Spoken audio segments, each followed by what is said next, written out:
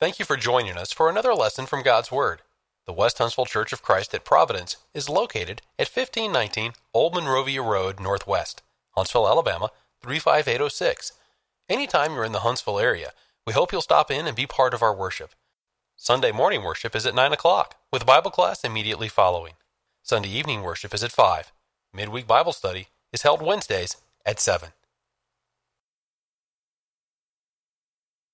Good evening. Thank you for being here tonight. I know it's a Monday night and you could be a lot of places, but I appreciate your presence and being here for this series of lessons and in this gospel meeting, and looking forward to our time together as we study the Word of God. The world in the first century was a lot like our world is today. They didn't have iPads, iPhones, or Corvettes, but there really wasn't much difference between the way they lived and the way that we live. The circumstances surrounding their world, it was much like our world. They had their different classes. They had the rich. They would have elaborate dinner parties. They lived in beautiful homes. And they had servants. There was the poor class, and they made up the majority of the population. They were the working class individuals, and they pretty much did the grunt work that went on in the Roman society. They had entertainment. There were the Olympic and the Isthmus Games and chariot races and the fights in the stadiums with the gladiators. They had their different religious beliefs. There was the public religion, and then there were the sort of, the various groups in private religion where individuals did the best that they could to garner the favor of the gods. Christianity was born into that world in the days of the Roman Empire. And when you read the book of Acts, especially, you see that Christians, they changed their world. The New Testament tells us that Christianity started in Jerusalem on the first Pentecost following the resurrection. Acts chapter 1 and verse 8. Jesus gave them their marching orders. They were to begin in Jerusalem and then cover all of Judea and then Samaria and then go to the uttermost parts of the world. And as you read the book of Acts, Acts 1 and verse 8 serves as an outline for exactly what they did. When you read the book of Acts, you see these individuals preaching this message and carrying it throughout the world, and they're convicting and they're converting people into this religion known as Christianity. But to study the New Testament and couple that study with a study of the Roman Empire, two facts emerge to the surface. Number one, everything was set up for Christianity to lose. They were not highly educated, they were not large in number, and they were doing something different, which was a no-no in the Roman Empire. And the second thing is, they turned the world upside down. You read throughout the book of Acts, and they start with this small nucleus of disciples in Jerusalem. The first time the gospel's preached, Acts 2 and verse 41 says about 3,000 souls were added to their number. By the time you get to Acts chapter 5 and verse 5, Luke says the number is up to 5,000, just counting the men. And then he just stops with the specifics and he begins to say that there were multitudes of individuals who turned and obeyed the gospel. By the time you get to Acts 17, when the Christians arrive at Thessalonica, Paul, Silas, and Timothy, there's this statement that's made. These that have turned the world upside down have come here as well. Now, it was not meant as a compliment. But the reality was that these Christians, they were not turning the world upside down. They were actually standing the world right side up. They were making things right, and they were making a difference. When we study what they did and how they overcame, it's fuel for us. It's encouraging because they had a mixed bag of results. Sometimes great numbers of individuals became Christians, but it wasn't without persecution. In Acts chapter 3 and in Acts chapter 4, the Sanhedrin just about tries to silence them. In Acts chapter 5, God executes the first recorded instance of church discipline in the New Testament church. Many of their talented preachers were executed right off. Think about Stephen in Acts chapter 7 and James in Acts chapter 12. And yet, they just couldn't be stopped. We should pause in reading the book of Acts and see it not merely as the book of conversions, and it is that. And not simply a history book for many of the congregations who later receive epistles throughout the New Testament, because it is that as well. But when we see how they succeeded with all of the odds against them, and we think about the current cultural climate in which we find ourselves, the question that needs to rise to the surface for us is, how on earth did they do it? Because they did. There was no nightly news in their day, but if there would have been, every news station, every social media outlet whether they were for it or against it, wouldn't be able to help themselves but to talk about this group of individuals known as Christians who have been throughout the world preaching the gospel and are coming to a town near you. They turned their world upside down. And the good news for us is this: we can read of what they did in the book of Acts, and where we see ourselves duplicating their behavior, we're encouraged to persist and to go forward. And where we find that we might have gotten off track and gotten off course, it's a corrective for us to say, let's put first things first and be the people that God wants us to be. If you have your Bible, turn to the book of Acts, and you can turn to Acts chapter 2 in the beginning if you would like. What I want to do tonight is talk about how the early church turned the world upside down. What did they do? You could mention a number of things, and maybe as you listen to this sermon, you'll say, well, you could have mentioned this, and you could, and that's true.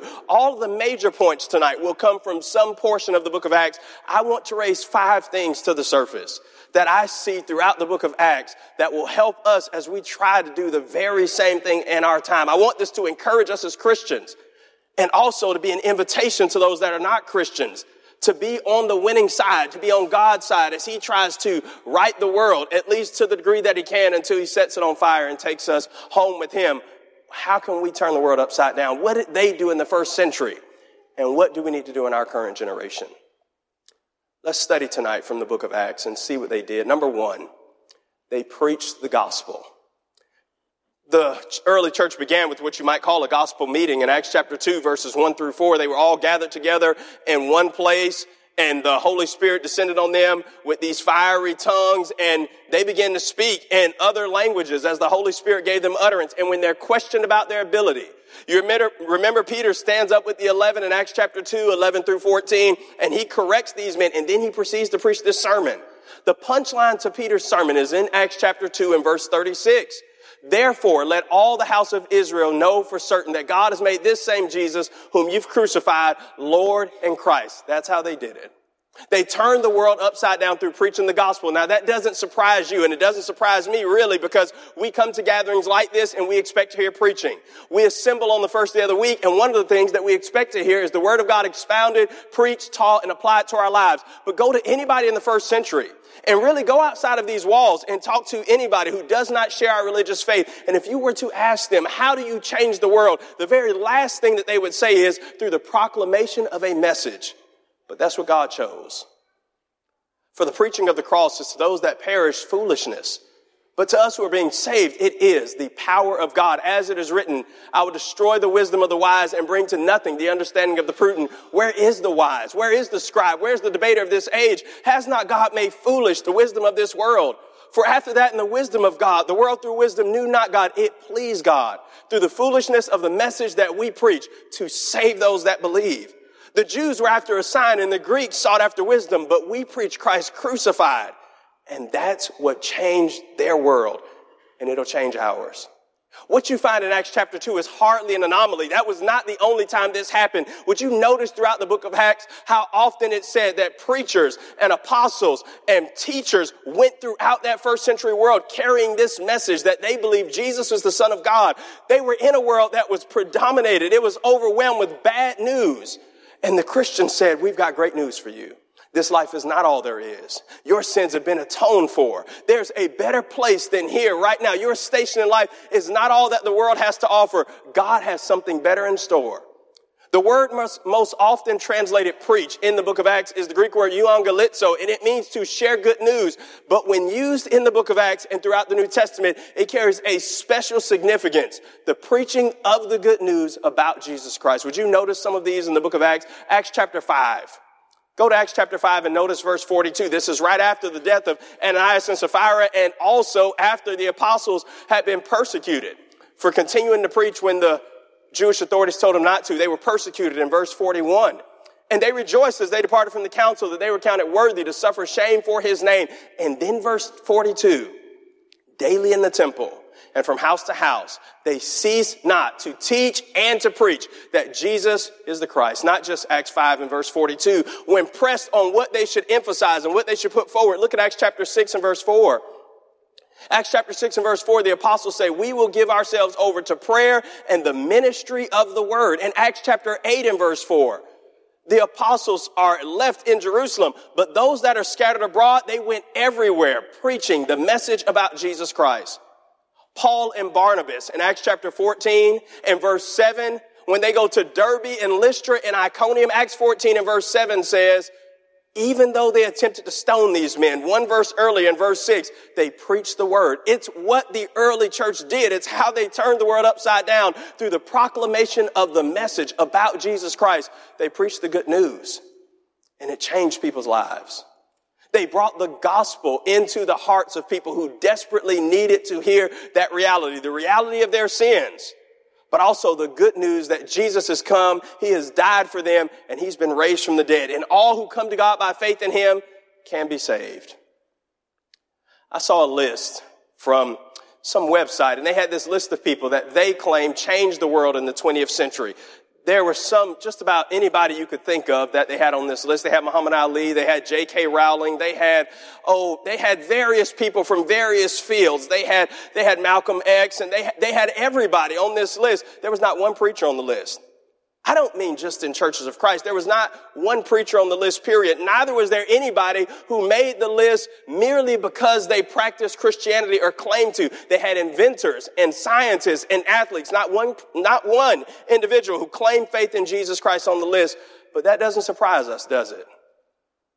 Because what the world thinks is success, and what the world often ascribes as what really makes a difference, often undermines what God views as valuable and what really makes a difference. The way the Hebrew writer says it in Hebrews 11:38, as he lists these lists of faithful individuals who would be familiar to us, but maybe not so familiar in their day. He says, of whom the world was not worthy, because they were really making a difference. For us, we need to keep this one idea central.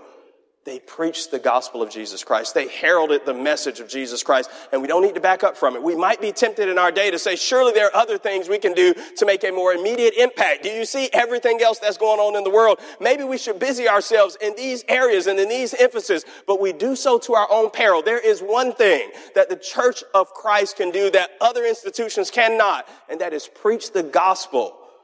And so we need to focus our efforts there. Paul told Timothy to preach the word in 2 Timothy 4 and verse 2.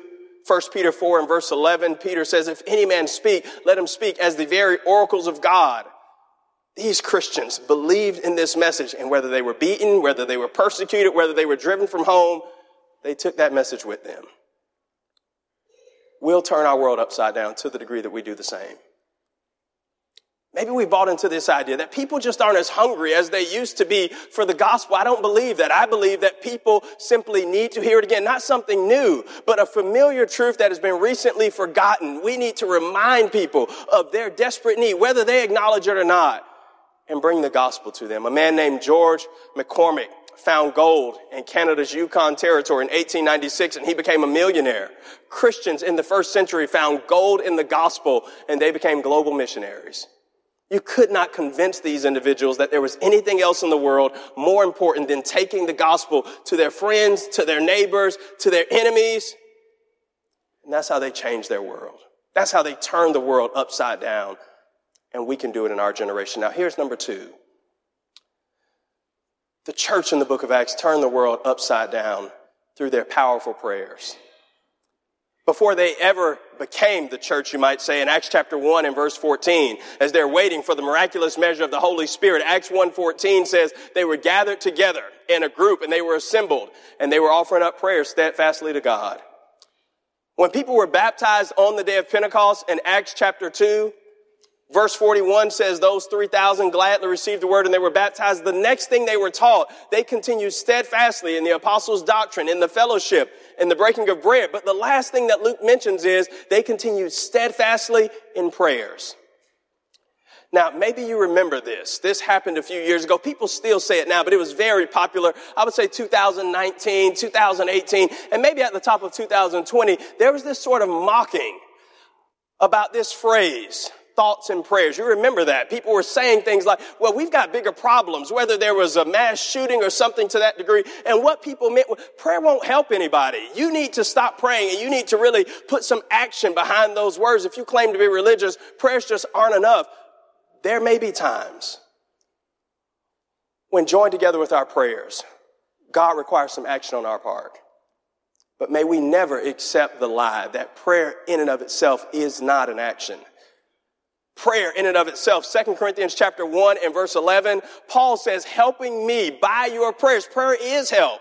And we should never fix our mouths to say, well, the situation's beyond us. All we can do now is pray. No, prayer is not a last line of defense. It's a first line of defense. And that's what these Christians believed. They prayed about everything. That was their answer to everything they faced. You read throughout the book of Acts, and this is what you find. When they were persecuted in Acts chapter 4, they gathered together in the upper room and they prayed. Acts chapter 4, 25 through 31. When they imprisoned Peter and James and they beheaded James, Acts chapter 12 and verse 5 says they made prayer without ceasing to God on Peter's behalf. Acts chapter 12 and verse 12 says that they were all gathered together in Mary's house. And guess what they were doing? They were lifting up prayers to God.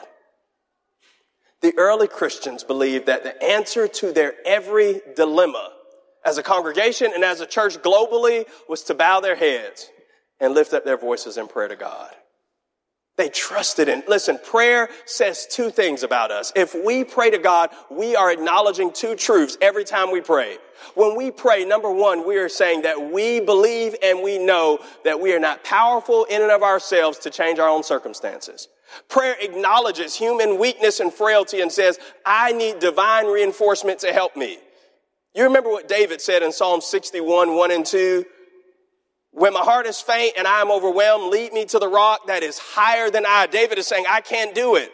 Prayer says, I believe Jesus in John 15:5. Without me, you can do nothing. That's the first thing that prayer acknowledges. Every time you pray, every time I pray, we acknowledge we can't do it on our own. But there is a second truth.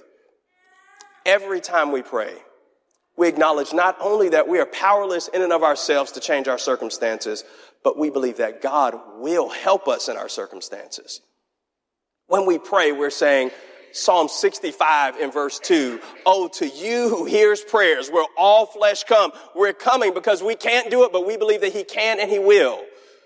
Jesus told his disciples in Mark 11, 22 to 24, if you have faith like a mustard seed, you'll say to this mountain, be removed from here to there, and nothing will be impossible for you. All things that you desire in prayer, believe. That doesn't mean it's a blank check for every prayer that we desire. There are parameters biblically praying within the will of God, but it is to say if you petition God about things in accordance with his will and in confidence, trusting that God hears you, God is working on those things and you can bank on that. And the early church turned the world upside down through their powerful prayers.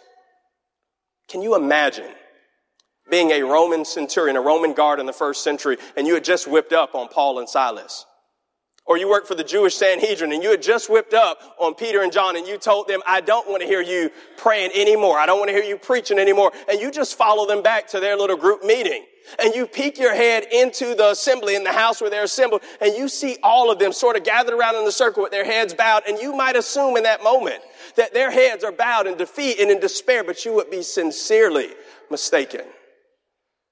Because their heads wouldn't be bowed in defeat and in despair. Their heads would be bowed in confidence, not defeated by their enemies, but plugging into divine aid. And if you creep in just a little closer, you might even hear them praying for you. 1 Timothy chapter 2 and verse 8 was taken seriously by the early church. Paul said, I would that men pray everywhere, lifting up holy hands without wrath and without doubting. And that's what they did.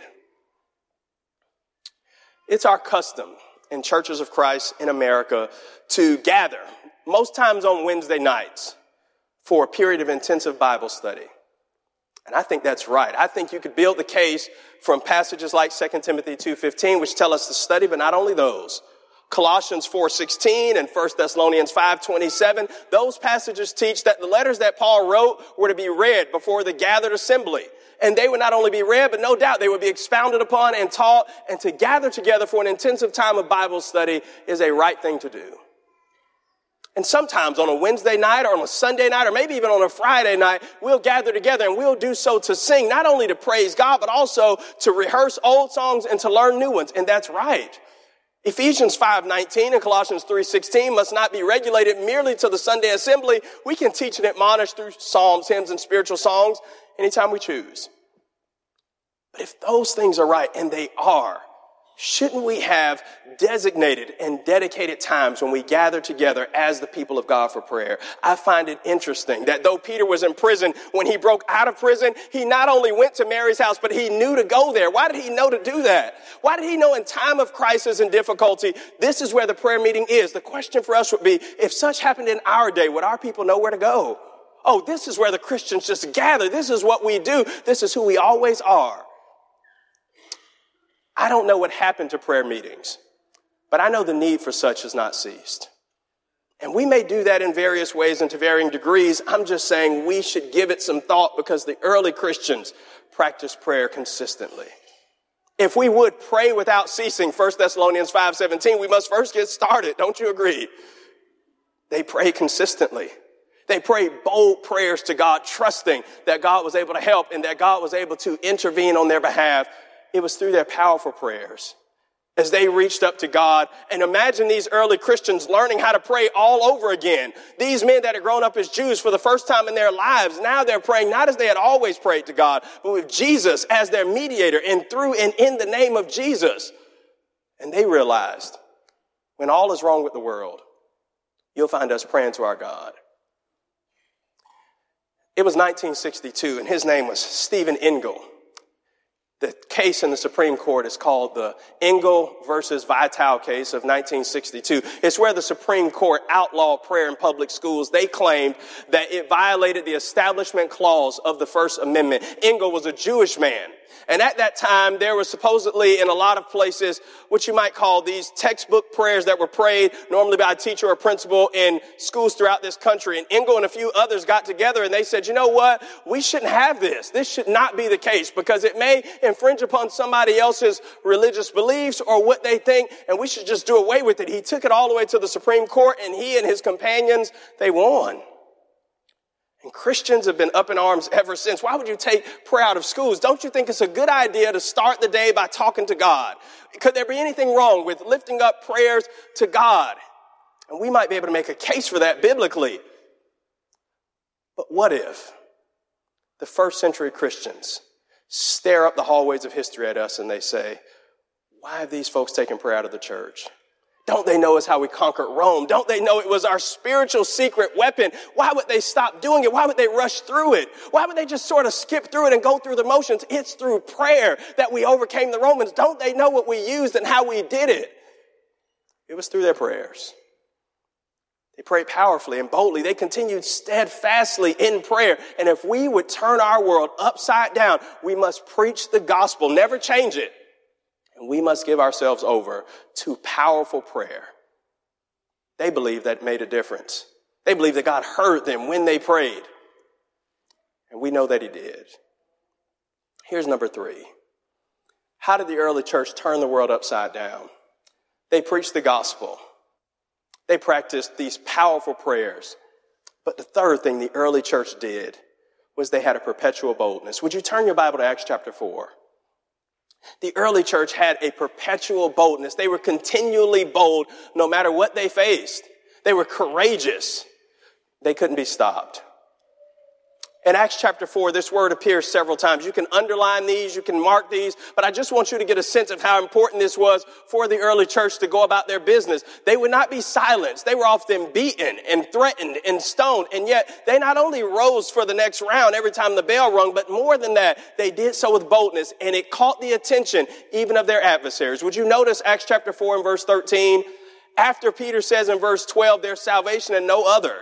There's no other name under heaven given among men whereby we must be saved. Verse 13 says, when they saw the boldness of Peter and John, and they realized that they were ignorant and unlearned men, they realized that they had been with Jesus. Verse 13, they saw the boldness of Peter and John. You know what they said when they saw that? We have not seen boldness like this since Jesus the Nazarene, but that's not all. When they were persecuted in Acts chapter 4, verse 29 says they don't pray to God for an easier mission field.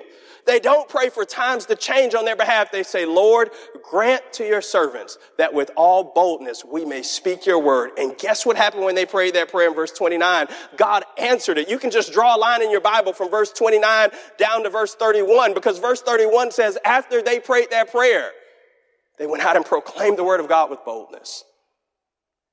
God blessed them with it. because they petitioned him for it. In fact, the book of Acts ends with this very thought. In Acts chapter 28 and verse 31, Paul is in prison on house arrest for 2 years, and Luke says the last thing about Paul that he tells us is that he was in the house in Rome and he was preaching the word of God with all boldness, no man forbidding him. The early Christians were bold in their proclamation. What do we mean when we say someone has told a bold-faced lie? Sometimes in Old English it used to be called a bald-faced lie. What is a bold-faced lie? It's little Johnny coming out of the kitchen with the chocolate milk on his face and his shirt, and somebody says, "Who drank the chocolate milk?" And Johnny says, "Not me," right? It's just blatant. It's in your face. It's unapologetic. It's, I know you know the truth, but I've made up a decision. This is what I'm going to say. It's a frank speech. It's disrespectful. That same idea, but in a positive light, is behind this word in the New Testament, often translated bold. The Greek word parousia. It's this idea of being frank and open speech. It's the same word in Hebrews 4:16. Let us therefore come boldly to the throne of grace. The Hebrew writer is saying, come right out and say it. And when you read that word bold in the book of Acts, it's saying that these men were not reserved. They weren't afraid. They just came out frankly and told people the truth. They were bold. They were courageous. And they turned their world upside down because of it. They weren't afraid. People had never heard anything like it.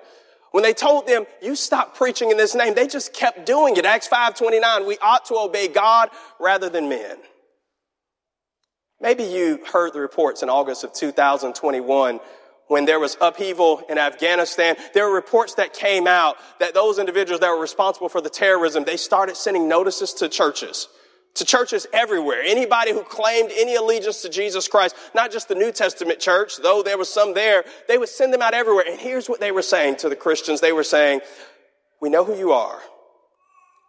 We know what you're doing. And we will find you. That type of threatening was not uncommon in the first century. But it seems as if the early Christians took Jesus serious when he said in Matthew 10:28, do not fear them. Do not be afraid of them that can destroy the body, but after that have nothing they can do. Rather fear him who's able to destroy both body and soul in hell. And they were bold and they were fearless and they preached Christ. What can you do with people when after you beat them and you tell them, we don't want to hear anything else about this, and they get up and preach again? What can you do to people who, when you tell them, we don't want to hear anything else about Jesus Christ, and they're not afraid of you, when all you can do is kill them, but then that would ultimately be a promotion to the eternity that they've been living for their entire lives? What can you do with people like that? The answer is nothing. They told the Christians, do not preach in the name of Jesus Christ. And the Christians essentially in the book of Acts had 3 words for them. See you tomorrow. They preached and they were bold. We need that. We are living in a time right now where the world is saying we don't want to hear about Christianity. And if we do hear about it, we want it to be so vague and so vanilla that nobody would be able to tell the difference between Christianity or any other religion. We just don't want to hear from you. We might be tempted to say, you know what, I will not fall away. I will assemble in gatherings like this, and I'm going to be a faithful member in the local congregation. But out in the public square, I'm just not going to, I don't want to cause any problems. I won't say anything.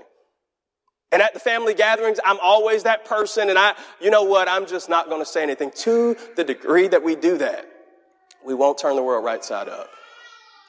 The early Christians knew that in order to be God's person, there has to be some boldness. There has to be some courage. Got to be courageous. Who would you say in the world right now? What category of people would you say in the world right now are bold individuals? Who would you think of? I know who I would think of. I would say the people right now in our world who are bold and courageous, it's the secularists.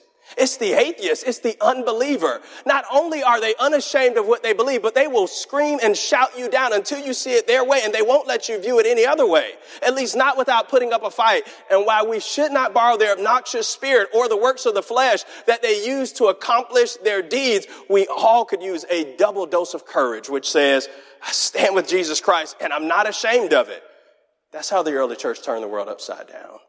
They made a difference in their world because they proclaimed the message of Jesus Christ unapologetically. And it made people look twice. And it caused people to say, just maybe they're right about it. How do you turn the world upside down? It takes boldness. It takes a fearless spirit as a young person to say, I'm going to live for Jesus Christ. I'm going to believe the things of the New Testament, and I don't plan to change. As you begin to grow up, it means holding fast to the moorings of Christianity and delving deeper into the Bible, not to find new truths, not to find things you've never seen before, but to be reassured of the things that have always been true and holding firm to those things fully unto the end, but then not keeping those things to yourself, but going out and saying, how many people can I share this message with? Because the rest of the world needs to hear it as well. Now, here's number 4. How did the early church turn the world upside down? They practiced the radical love. Turn your Bible to Acts chapter 2. And maybe sometimes we might misunderstand this about Christianity, but let me say, in the first century world, the Christians were not the only group of people that loved one another. There were other people that practiced love. They weren't the first ones. They didn't invent love. But in the first century world, people only loved their own. Now, that was the difference. The Jews, they loved Jewish folks. And the Romans, they loved the strong and those that could do for themselves. But Christians were different. You remember what Jesus taught. A new commandment I give to you, that you love one another. By this will all men know that you are my disciples, if you have love one toward another. And Christians practice this in a way unparalleled in their times. And so Acts chapter 2, verse 42, they continued steadfastly in the apostles' doctrine, fellowship, breaking of bread and prayers. They sold their possessions and their goods, and they departed them to everyone as each individual had need. In Acts chapter 6, when there was this need for benevolence among the widows, they got together and they said, we're going to help them. In Acts chapter 4 and verse 32, Luke says they were all of one soul, and no one said anything that he possessed was his own, but they sold it and they shared it with other people because they were Christians. But don't get the wrong idea about these Christians, because it wasn't just the case that they did it for their own. They would do it for others. When we read of the miracles in the book of Acts, for example, the healing of the lame man in Acts chapter 3, or the man at Lystra in Acts 14, it's true that a miraculous deed is being performed. That's right. But when the Holy Spirit sees fit to put these parameters around the miracle, this person has been in this condition since the time he was born. What is that designed to say? It's designed to say he's been in this condition and no one else was going to help him or do anything else until the Christian showed up. Yes, it's designed to highlight the miraculous, but more than that, it's to say, would you notice this good deed that went undone throughout the entirety of his life? No one else could do anything about it. The Christians could, and they did. It's what Dorcas does in Acts chapter 9, as she makes the coats and the deeds for the widows, Acts 9, 36 through 43. It's Paul, after he's been battered and bruised through shipwreck in Acts 28, and he gets to the island of Miletus, and Publius, his father, is there, Acts 28, 7 through 10, and he lays hands on the man, and he prays for him to get better. They loved everybody. And it made a difference in their world. It'll make a difference in ours. Right now, everybody is so tensed, ready to be upset and fly off the handle for just about any reason or anything. We're just looking for who's the next person to be mad or to be outraged about something. And Christians, we can turn the world upside down if we would just really buy in and practice the radical love that the New Testament calls us to. When somebody says this person or this group of people, they are radical Muslims, what do you think about? A radical Muslim. Why do we put that statement, that prefix on it, a radical Muslim? However small or large you believe that group to be, what does that mean to you? It means that that person, he or she takes the tenets of the Quran seriously.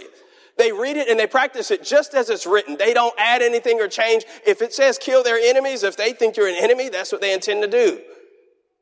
We would say about radical Muslims, they take the teachings literally. They don't plan to read anything poetic into them. They just do it full out. And while we would disagree with their methods, what would a radical Christian look like? Somebody who read the New Testament and then went out and practiced things just like Jesus said that we should, without any apology, without any modification. What would it look like if somebody just picked up Matthew and read straight through Revelation and said, I want to do what Jesus says? Radical means different. It means above the norm. It means aiming for the target. Radical love for Christians would mean several things. Do good to all men, especially those of the household of faith. Just look for opportunities. And when you see it, Galatians 6 and verse 10, you just do it. You don't talk yourself out of it, because that can happen. You say, well, I don't have time for this. Or surely somebody else will do it. You know, most times what everybody knows needs to be done isn't done, and people that are closest up on situations often don't act. Don't give yourself permission to be talked out of doing good. Just do good. Radical love means telling people the truth that no one else will tell them. If you really love people, it doesn't mean that you accept everything, but you tell them the truth that nobody else will. Ephesians 4:15 says, speaking the truth in love. Catch the first part of that, speaking it. You have to say it. They won't catch it like they catch a cold. You have to say it to them. Speaking the truth in love and doing it the way that God says. Never stand up for Jesus by being unlike him. 2 Timothy 2:24 through 26 says, the servant of the Lord must not quarrel, but be gentle to all people, able to teach, patient, and in meekness, instructing those that are of the opposition, that they might recover themselves out of the snare of the devil, that are taken captive by him at his will. Tell them the truth, nobody else will. Practicing love like Jesus would have us to means we're more concerned with giving than getting. Acts 20 and verse 35 says, it is more blessed to give than to receive, and you don't understand that until you've done it. The more you give, you just see it's a bless. Jesus didn't say you'll be more blessed if you give than if you receive. He just says it's more blessed to do it. And our love will show when we do. Radical love means you refuse to retaliate. Passages like Romans 12:19 through 21 don't mean as much to you until you really have been wronged. You can read those passages your whole life and you think, well, I know that. You don't do anything wrong and you don't hit anybody back. We teach kids that. But when you really have been wronged and mistreated, then you might try a new hermeneutic on Romans 12:19 through 21. Paul says you don't get to do that. He doesn't say that they won't get theirs. He says you leave place for vengeance because God always gets it right. And you don't want to be hit accidentally when God comes in to administer the justice. You leave place for wrath. You pray for your enemies. Matthew 5 and verse 44. The early Christians did this and they turned the world upside down. People had never seen anything like it. There were Jews and Gentiles, slaves and masters, rich and poor, all in this assembly together. And you would ask what they did. What on earth do these people have in common? Not everything, just the most important thing. And they loved one another. Changed their world. The Jews said we love our own. The Romans said we love the strong. If a man is too weak to make it on his own, he deserves to die. And the Christians said every life has value. We want them to know the gospel and we want them to know God. And we're going to do it by loving them and being the people that God would have us to be. It changed their world. I'm telling you, don't let the world talk us out of love. They may try to redefine it, but it's not their word. Let's not eventually take on their tactics and become like those that we despise. I know we say, well, there's this secular opposition to Christianity and we've got to stand up against it. We do, but love is not a soft defense. It's the strongest defense that we can possibly muster because it's the defense of Jesus Christ. A love people have never seen. Just read the New Testament and do what it says and we can turn the world upside down. Here's the fifth and final one tonight. How did the early church turn the world upside down? They placed their hope in God. When you read throughout the book of Acts, Paul is often put on trial, especially beginning in Acts 22, but go ahead and turn to Acts 23. And you know, Paul could have said a lot of things about why he was a Christian and why he did what he did, but it appears to me that his favorite response for why he practiced his religion, why he became a Christian, and why he changed the way that he had previously lived is often these words: because of the hope of the resurrection of the dead, or because I have hope in Jesus Christ. That's why I'm standing before you on trial. That's what he says in Acts 23 and verse 6. When he saw that there were some Sadducees and some Pharisees present, he said, with hope of the resurrection of the dead, I stand on trial this day. He believed that. In Acts 24 and verse 15, he says a similar thing.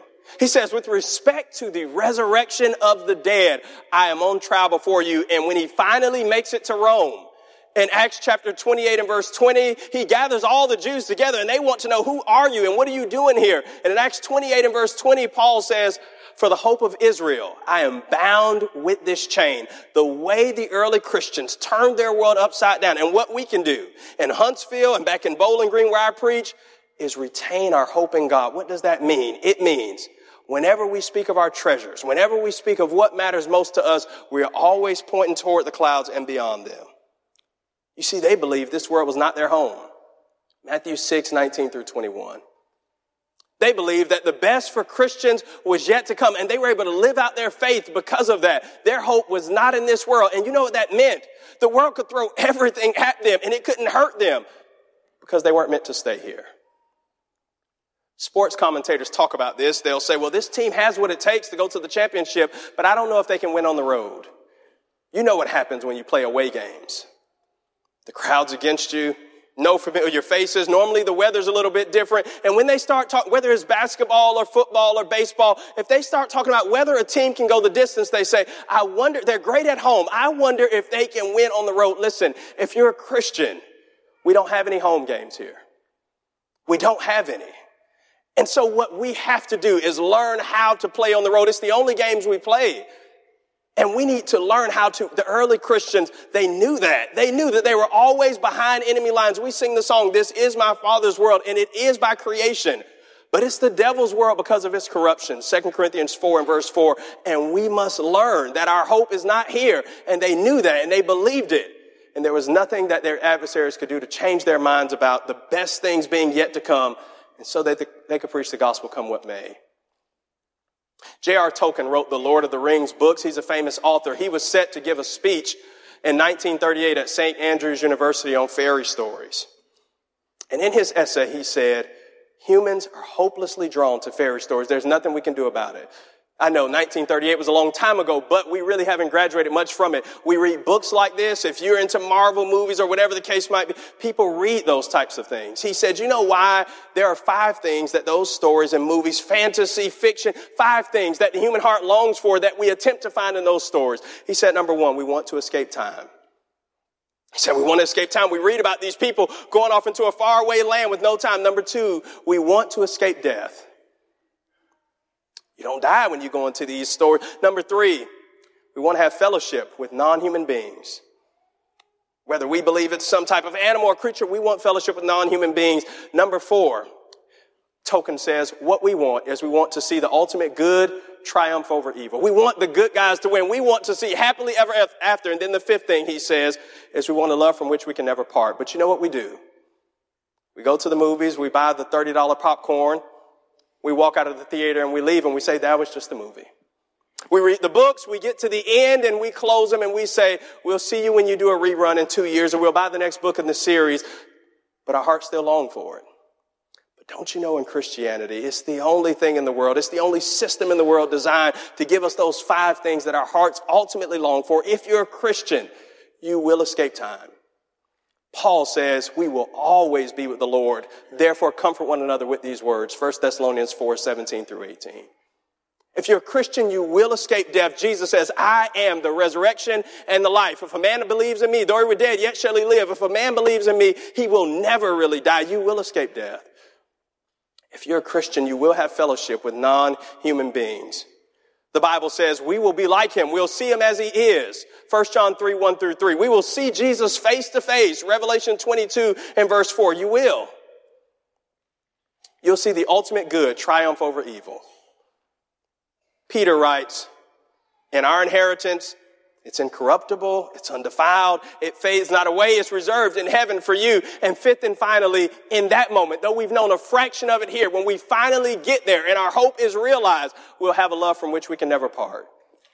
Paul says, I'm persuaded that neither death nor life, nor angels, nor principalities or powers or things present or things to come or height or depth or any other creature will be able to separate us from the love of God, which is in Christ Jesus our Lord. Listen, just because our hope is invisible does not mean that it's imaginary.